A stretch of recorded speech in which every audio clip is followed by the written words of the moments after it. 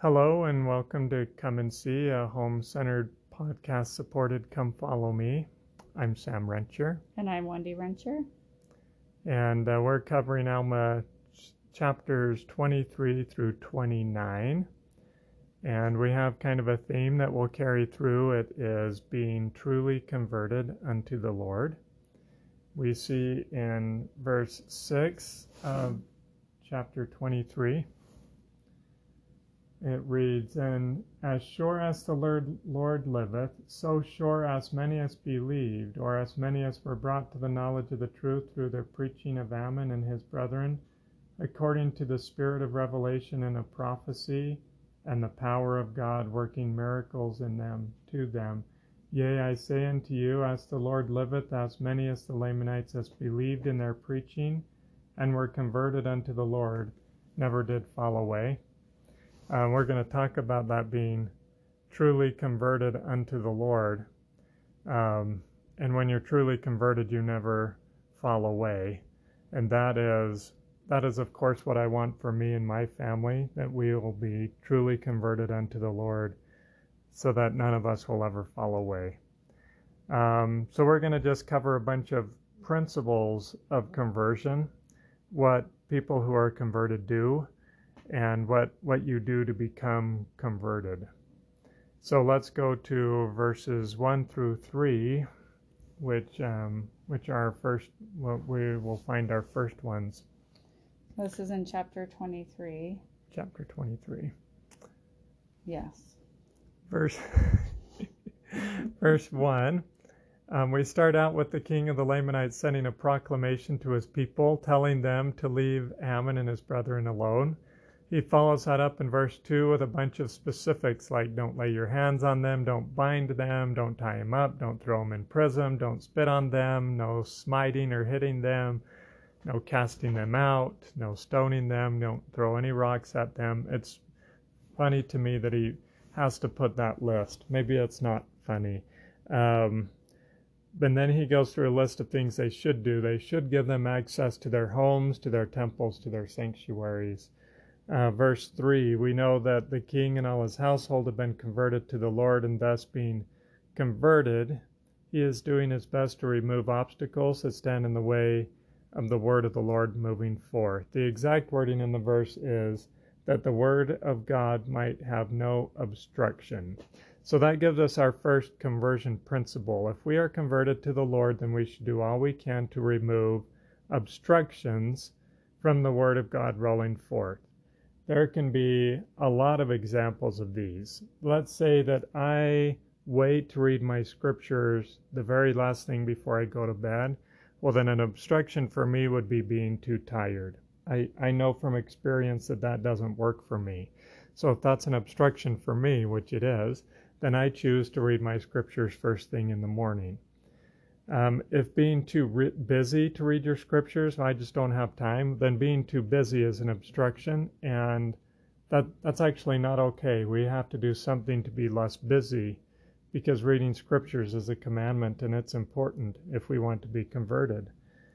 If we're not preparing adequately for the Sabbath on Saturday so that our Sunday mornings are not holy, then that's an obstruction to us being converted, and we should do a better job preparing for the sacrament on Saturday. Whatever obstruction is there to keep us from being converted to the Lord, we should remove those. That's what converted people do. They remove obstructions. Things that are keeping them from God, things that are keeping them from feeling the Spirit, things that are not helping them to keep the commandments. Yes. We want to go to verse 6, back to verse 6 again, and we're going to read it again, and there's a bunch of things that converted people do that we find in verse 6, and it says, "And as sure as the Lord liveth, so sure as many as believed, or as many as were brought to the knowledge of the truth through the preaching of Ammon and his brethren, according to the spirit of revelation and of prophecy, and the power of God working miracles in them. Yea, I say unto you, as the Lord liveth, as many of the Lamanites as believed in their preaching, and were converted unto the Lord, never did fall away." So our second conversion principle is to believe. He said, as sure as many as believed. So having faith, exercising faith in God's word, trying it out, and choosing to believe. That is part of being converted. Third, it says that they were brought to the knowledge of the truth. And I think we have to hang on to that truth. When we find truth, we have to embrace it and then hang on to it, because in this world there's so many voices and so many opinions, and so we have to make sure that the things that we're hanging on to is truth and God's truth. That means following the prophet, I think, and seeking revelation so that we can learn for ourselves what is true. I like it. So number 4 says that they were filled with the spirit of revelation and of prophecy. Sometimes we might feel like that applies to prophets or missionaries, or maybe we don't think about it as applying to us in particular. But really, if we want to be converted, we need to be filled with the spirit of revelation and of prophecy. It goes back to President Nelson's Hear Him. If we want to truly know Jesus, we have to be able to hear his voice. Number 5, it talks about the power of God working miracles in them. And I think part of being converted is accepting and being a part of miracles in our lives. Knowing that God still works with his children, that his power is real, and that we can ask for and be a part of miracles. And that can help us to be converted as well. And then number 6, it says they were converted unto the Lord, meaning they had a broken heart and a contrite spirit. They were willing to follow God's commandments. They were willing to accept his correction, I think, and to accept his will for them. We see that in later chapters where the Lamanites come against them, and they have laid down their weapons of rebellion, and then they lay on the ground and allow themselves to be killed rather than fight. That's really being converted unto God, knowing that was Heavenly Father's will for them, because they shouldn't take up those weapons of war. Which ties with really is the 7th one. We find that in verse 7 and 13. For they became a righteous people, and they did lay down their weapons of their rebellion, that they did not fight against God any more, neither against any of their brethren. Verse 13. And these are the names of the cities of the Lamanites which were converted unto the Lord, and these are they that laid down their weapons of their rebellion, yea, all their weapons of war, and they were all Lamanites. So they were converted unto the Lord, so they laid down their weapons of rebellion, it uses all their weapons of rebellion. So what are weapons of rebellion? Well, it could be computer games, it could be social media, it could be unhealthy food, it could be laziness, it could be pornography, it could be unkindness, pride, gossip, TV, movies, whatever our weapons of rebellion are. If we are to be truly converted to the Lord, then we must lay these down, bury them deep in the earth. I think, they were a great example of choosing to repent, choosing to give up things in order to know Jesus better, choosing to accept commandments and keep commandments, and choosing to leave a former life and habits and embrace something that was new. And so whatever it is, again, that's keeping us from knowing our Savior better, that's our weapon of rebellion. And those are the things that we need to bury deep in the earth and get rid of, so that we can really accept Christ and his sacrifice for us. It's well said. The 8th one, we're still in chapter 23, verse 16. And now it came to pass that the king of those who were converted were desirous that they might have a name. that thereby they might be distinguished from their brethren. Therefore the king consulted with Aaron and many of their priests concerning the name that they should take upon them, that they might be distinguished. So someone who is converted desires to have a name that they might be distinguished. And the name that we have, the name that we take upon us to be distinguished, is the name of Jesus Christ. We take his name upon us when we are baptized. And then weekly we take his name upon us as we partake of the sacrament. So a person who is converted takes advantage of the sacrament and makes it meaningful.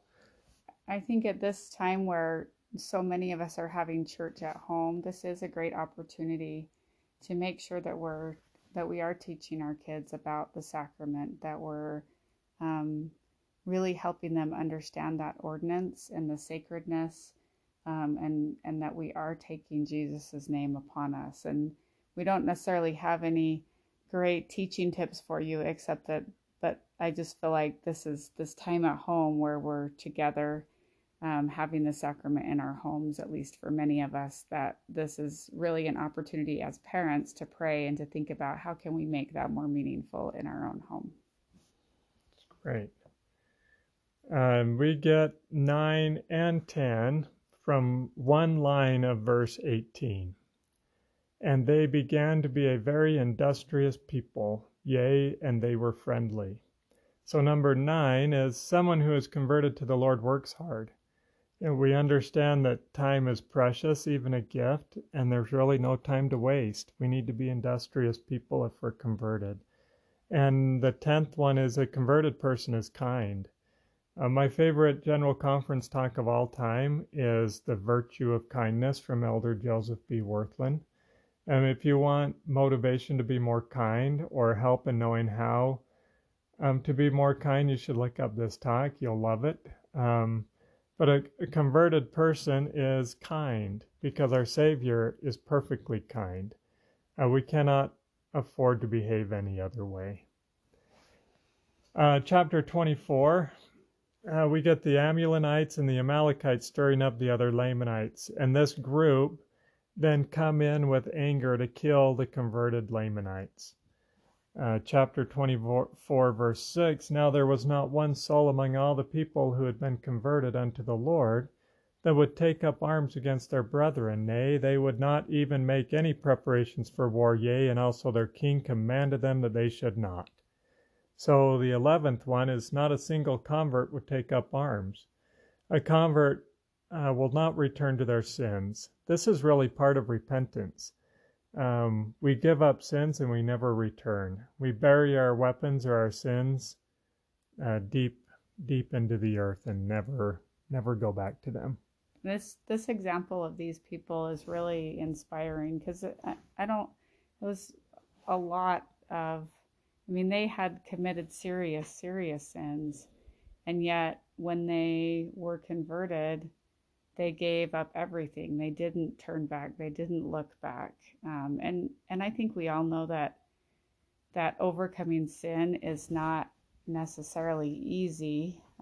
Sometimes people, have sins that kind of plague, you have a sin that plagues you for a long time. It's just something you just can't quite get rid of, or you just can't do better at. And so this example is really inspiring. And I think part of it is recognizing that they truly had accepted Christ as their Savior, and He gave them the power to be able to overcome those sins and to be able to bury their weapons so deep that they didn't return it. It wasn't that they just had a lot of willpower.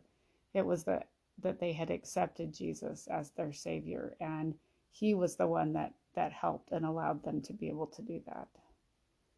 Which is what you just described is what a mighty change of heart is. And only the Savior can do that.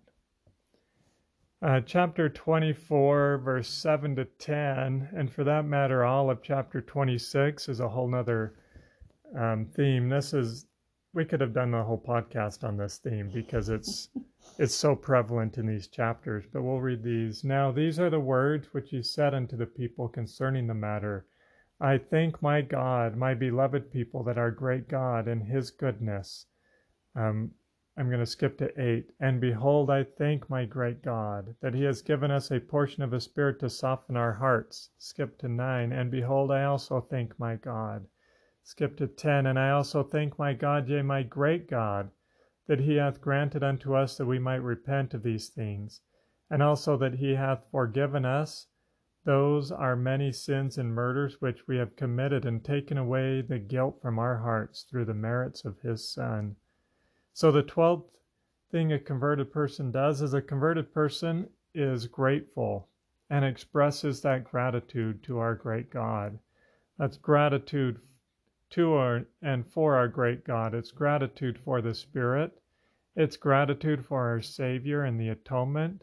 It's gratitude that through the atonement we can repent and have our hearts softened. If we look in verse 23 of chapter 24, it says, Now when the Lamanites saw that their brethren would not flee from the sword, neither would they turn aside to the right hand or to the left, but they would lie down and perish, and praised God even in the very act of perishing under the sword. So it's praising God even in the very midst of their affliction. We're not just grateful for great things. We're not just grateful in good times, but we're always grateful. Someone who is converted can show gratitude no matter what the circumstances are. And that's not always an easy thing to do either. Yeah, in fact, it's probably an impossible thing to do if you're not converted unto the Lord. But if you are truly converted, then you can, because the Lord will help you to be grateful even in those hard circumstances. Maybe we could go over just a few more things about gratitude from chapter 26, because again, that message is super prevalent in so many of these verses.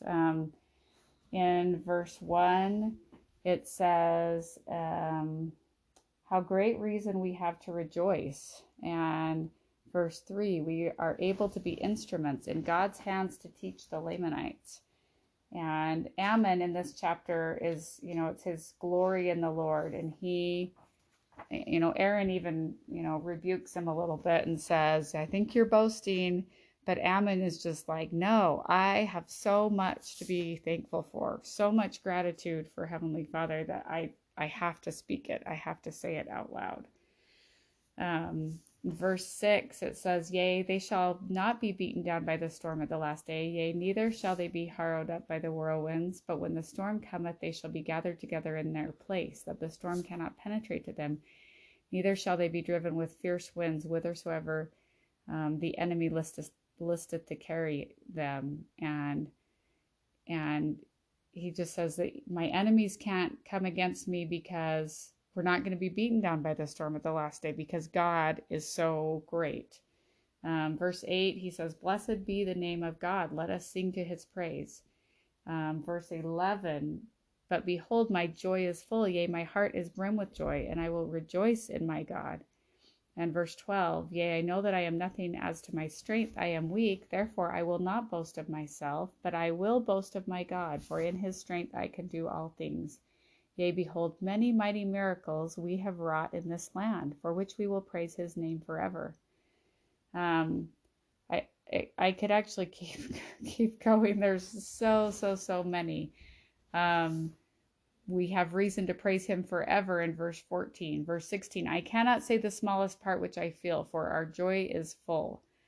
So if you haven't studied these chapters, we're a little late in recording this week. We started a project in our backyard and it sort of taken over, but then with a holiday and we had a birthday, so we're a little behind on recording this. You might have already studied this week, but if you haven't yet, I would suggest you look in chapter 26 and look for all of the ways that Ammon is showing and expressing gratitude to God, and then maybe think about how you can express more gratitude to God. What is it that you have to be thankful for?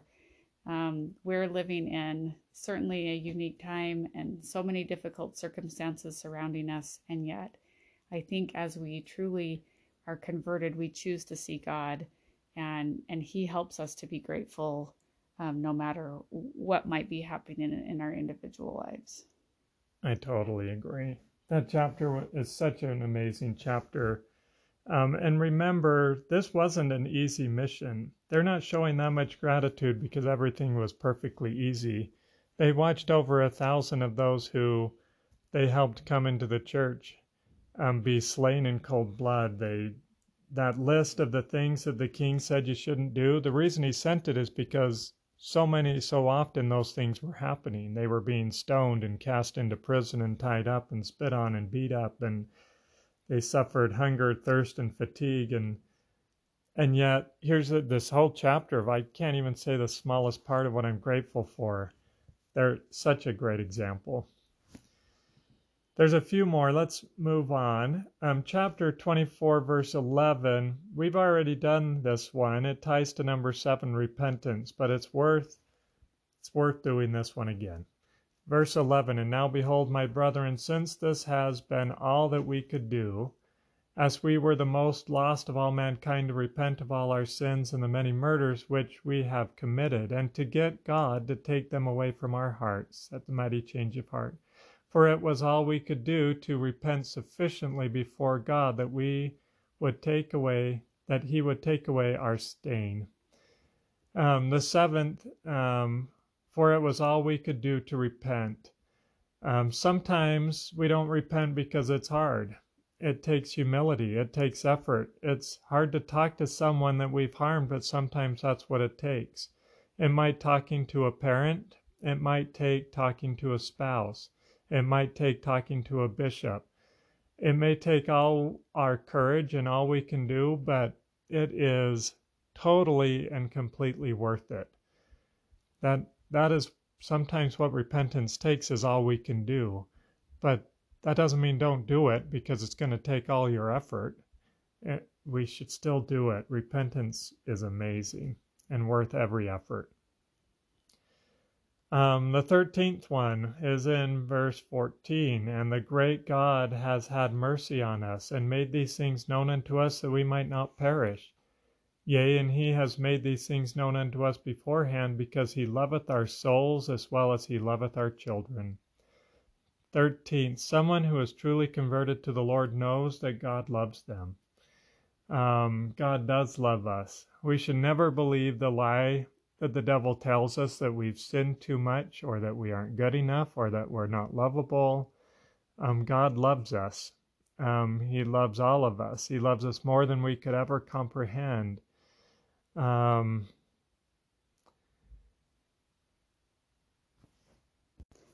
Let's go on to number 14, and this we can start with in 24 verse 18. It says, and this they did, it being in their view a testimony to God, and also to men, that they would never use weapons again for the shedding of man's blood. And this they did, vouching and covenanting with God, that rather than shed the blood of their brethren, they would give up their own lives, and rather than take away from a brother, they would give unto him, and rather than spend their days in idleness, they would labor abundantly with their hands. So someone is converted, makes covenants with God. It says that they did this, that they would vouch and covenant with God. And conversion always leads us to covenants, and covenants lead us to more conversion. It's a little bit of a circle. A cycle, absolutely. Covenants are not just nice, they're essential. In order to return to God, we have to make covenants with him. And part of the way, of course we are baptized, but then we also go to the temple. We make covenants there. And over in chapter 26, we learn a little bit more about those covenants. Elder Bednar in the May 2009 Ensign, he shared a talk on conversion, and one of the things he did was to compare in verse 5 of chapter 26, he compared the sheaves where the field was ripe and they were thrusting in their sickle and reaping, and behold, the number of your sheaves. And he says sheaves are newly baptized members of the church. And then sometimes sheaves are also referred to as blessings. I think there's more than one interpretation of this verse, but Elder Bednar referred to sheaves as newly baptized members of the church. And then he said, and they shall be gathered, these sheaves, into the garners, that they are not wasted. And he compared the garners, which is a storage facility, if you're talking about farming, he compared that to holy temples. And so as we are looking to be more converted, we're perhaps not newly baptized, but we're all working on being converted, and we should be gathered to the garners or to his holy temples, which is where we also make covenants. And when we gather ourselves to the temple, I think verses 6 and 7 teach us the blessings of that, how we are strengthened by being gathered to the temple. So let's read. Do you want to read verse 6 for us? Yep. Hang on, he has to turn his page. I've got it. Yea, they shall not be beaten down by the storm at the last day. Yea, neither shall they be harrowed up by the whirlwinds. But when the storm cometh, they shall be gathered together in their place, that the storm cannot penetrate to them. Yea, neither shall they be driven with fierce winds, whithersoever the enemy listeth to carry them. And you want to do 7 too while we're on it? I do. But behold, they are in the hands of the Lord of the harvest, and they are his, and he will raise them up at the last day. So a few things I think that I learned that we can learn from these verses. It says, they shall not be beaten down by the storm. When we're gathered to the temple, we are not beaten by the storms of life. We get that peace that comes from the temple. We see the big perspective.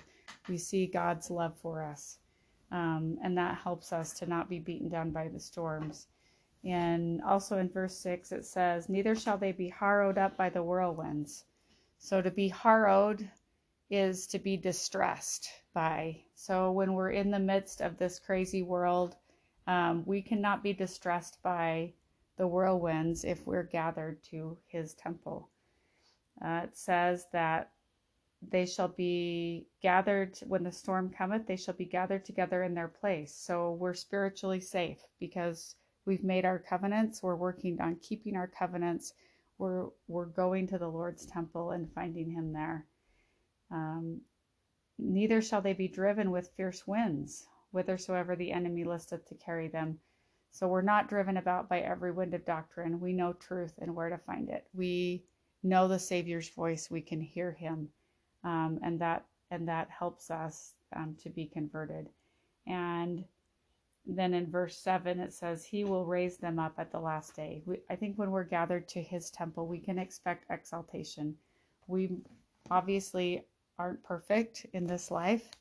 But if we're gathered to the temple, we're trying, we're doing our best, we're working, moving forward, we're repenting regularly, we can expect to live with God again and to have exaltation with him. It's great. So, I don't know if this list seems long and daunting. We hope not. We hope it's just the opposite. But if it does, let's look at chapter 27, verse 27. This amazing verse gives us a summary of what a truly converted person does. It says, and they were among the people of Nephi, and also numbered among the people who were of the church of God. And they were also distinguished for their zeal towards God and also towards men, for they were perfectly honest and upright in all things, and they were firm in the faith of Christ even unto the end.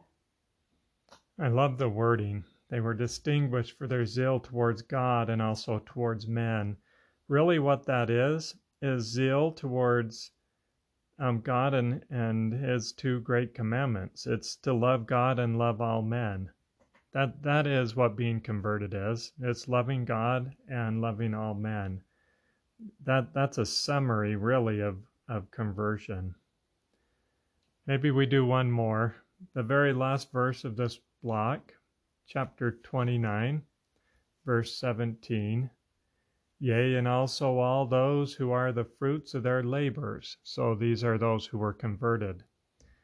They pray that they go no more out.